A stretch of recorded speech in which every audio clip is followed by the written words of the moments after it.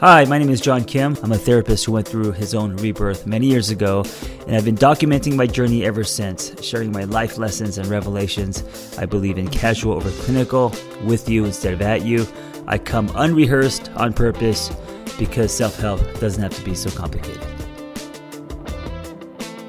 Hey, I want to tell you about The Lab. If you haven't heard, it is wellness. Anywhere you go, you could listen to it like a podcast. They're basically live Zoom classes, but you could listen to them on a run, or you could turn the camera on and engage with them. We have a thriving community of like-minded people trying to live better lives, and it's been amazing. Not only do we have the foundational classes like codependency and trauma and relationships and all that, but we also have a lot of fun classes because it's so hard to make friends as adults, right? So we have tarot card readings, we have soul shower, we have astrology readings. We're turning wellness into a lifestyle. We're also going to run a retreat soon. So come and hang out with us, come ride with us. Go to the website to get into the lab and then go download the app. We have a brand new app out with tons of audio. I'm going to give you a discount code. And this is for a limited time. So if you're listening to this, you could join the lab for only $20. It's like a drop-in fee. For 3 months, it's $20 a month. Go to tatlab.app. That's tatlab.app. And the discount code is live better. It's case sensitive, so all lowercase, one word, live better. And I will see you in the lab. If I hold up an apple in my hand, of course it would be my hand. I don't know how else people hold apples. Maybe it would be on my head with my feet. Anyway, if I hold up an apple, you and I would agree that that is an apple, but we may feel different things because our relationship with that apple may be different. So for example, if you grew up with your mom making you homemade apple pies every Sunday, which was not the case for me. I actually bought apple pie. Remember those in the 80s, those fruit pies? They had like 300 grams of sugar. That's my version of an apple pie. At the liquor store, I got those. But like if your mom made homemade apple pies with real apples from your apple tree in the backyard, and there was this whole process to it, and it was like it was like a thing, right? Like you guys picked the apples, she baked them, and you guys sat around and ate the apple pie and had milk or whatever. That experience would bring up, or that memory would bring up a lot of good feelings and nostalgia and love when you see apples or hold apples in your hand. Now, if you were pegged by apples by all the neighborhood kids every time you rode your bike, right? When you see an apple, or when you held up an apple, or ate an apple, you would probably feel anger, or you definitely have a different feeling, right?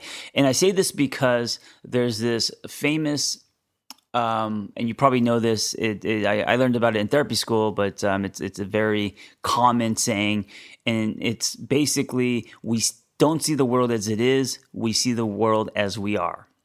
And this is so true.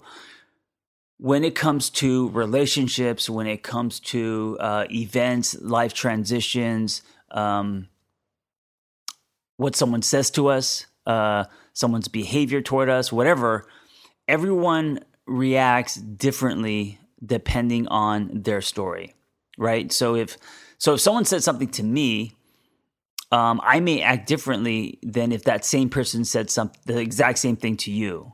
And what's interesting is that then that means that that there's almost like there's no truth. There's only our truth, right? And so the value in this concept is we have to be aware of how we see things. We have to be aware that sometimes what something brings up in us, whether it's a person, a situation, an event, a lot of our reaction and response and what comes up is, more than a lot, it's tied to what we've been through. It's tied to, I mean, it's a string that if you follow, it just goes on and on, kind of threaded throughout our whole story. I mean, all the way to childhood, right? So let me give you another example. If you've been in nothing but relationships where you've been cheated on, right? And let's say it even started before that. Maybe it started with you as a kid learning at age 9 that your father cheated on mom many times, right? And like how crushing that was, or how that instantly changed your relationship with not only your dad, but the way you saw men. That imprint, that is going to wire you a certain way, right? That's going to create a certain belief. That's going to taint your lens with love, with men, with, all of that. And so you get into relationships and maybe that continues to happen, that theme, that men keep cheating on you. Then when you meet someone who is not a cheater, it's you're going into it you're going into it loaded, and I don't mean drunk. You're going, or maybe, I don't know. You're going into it with the lenses of someone who has certain beliefs and definitions, right? And they're not neutral, meaning it's not truth. It's just your story and the way that you see men be, and it's fair. It's totally fair because you've experienced in your story men to constantly cheat, right? So then the belief that you form is that men are not faithful, and then so because of that belief, you may be like, well, then what's the point? Or I'm going to cheat first, or I'm not going to get close to someone, or and all of that kind of is running underneath, right? All of that is running possibly in your subconscious, and a lot of growth, a lot of therapy, a lot of self-betterment is making the subconscious conscious, making what you're not aware of it, like bringing that to the surface, so then you see things more clearly, right? I think that's half of the work, awareness.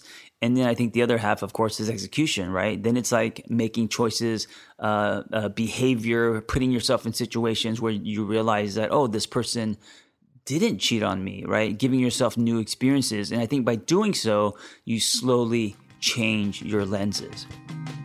Now, if you're not aware of this process and you only see the apple as a negative, bad thing that constantly you dodged because they were being thrown at you, and that apple represents all the kids that hated you. That apple represents, a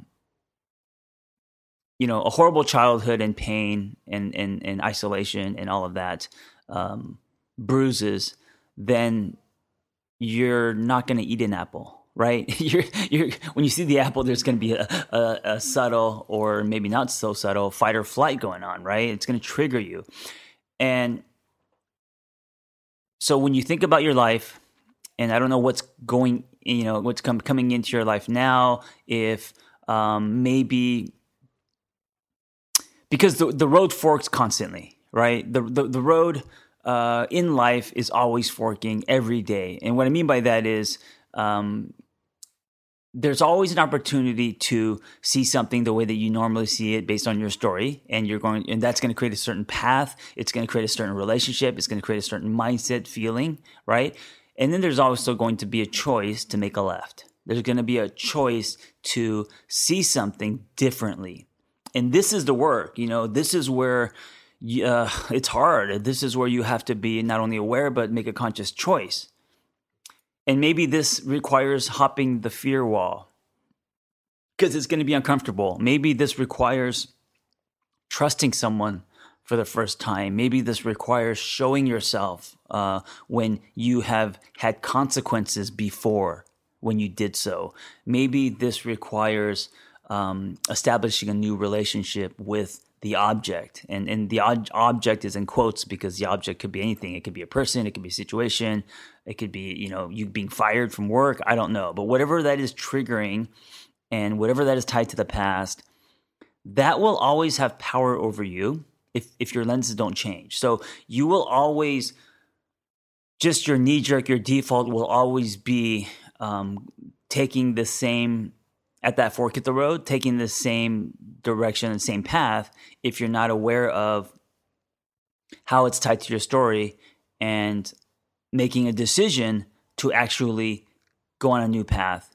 And the path isn't going to be easy, I'm sure. There's going to be instant discomfort because you're not used to it, because it's hard for you, because it may be a muscle you have not exercised. But what's the alternative, right? To see the world just through your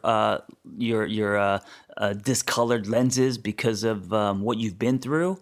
And if you do that, your world's going to be very small, and there isn't going to be a lot of expansion, right? You're going to basically what I call create your own prison. You're not going to evolve and expand and get past what happened. So I don't know where you're at. I don't know what part of your life is bringing you anxiety and resistance. I don't know at what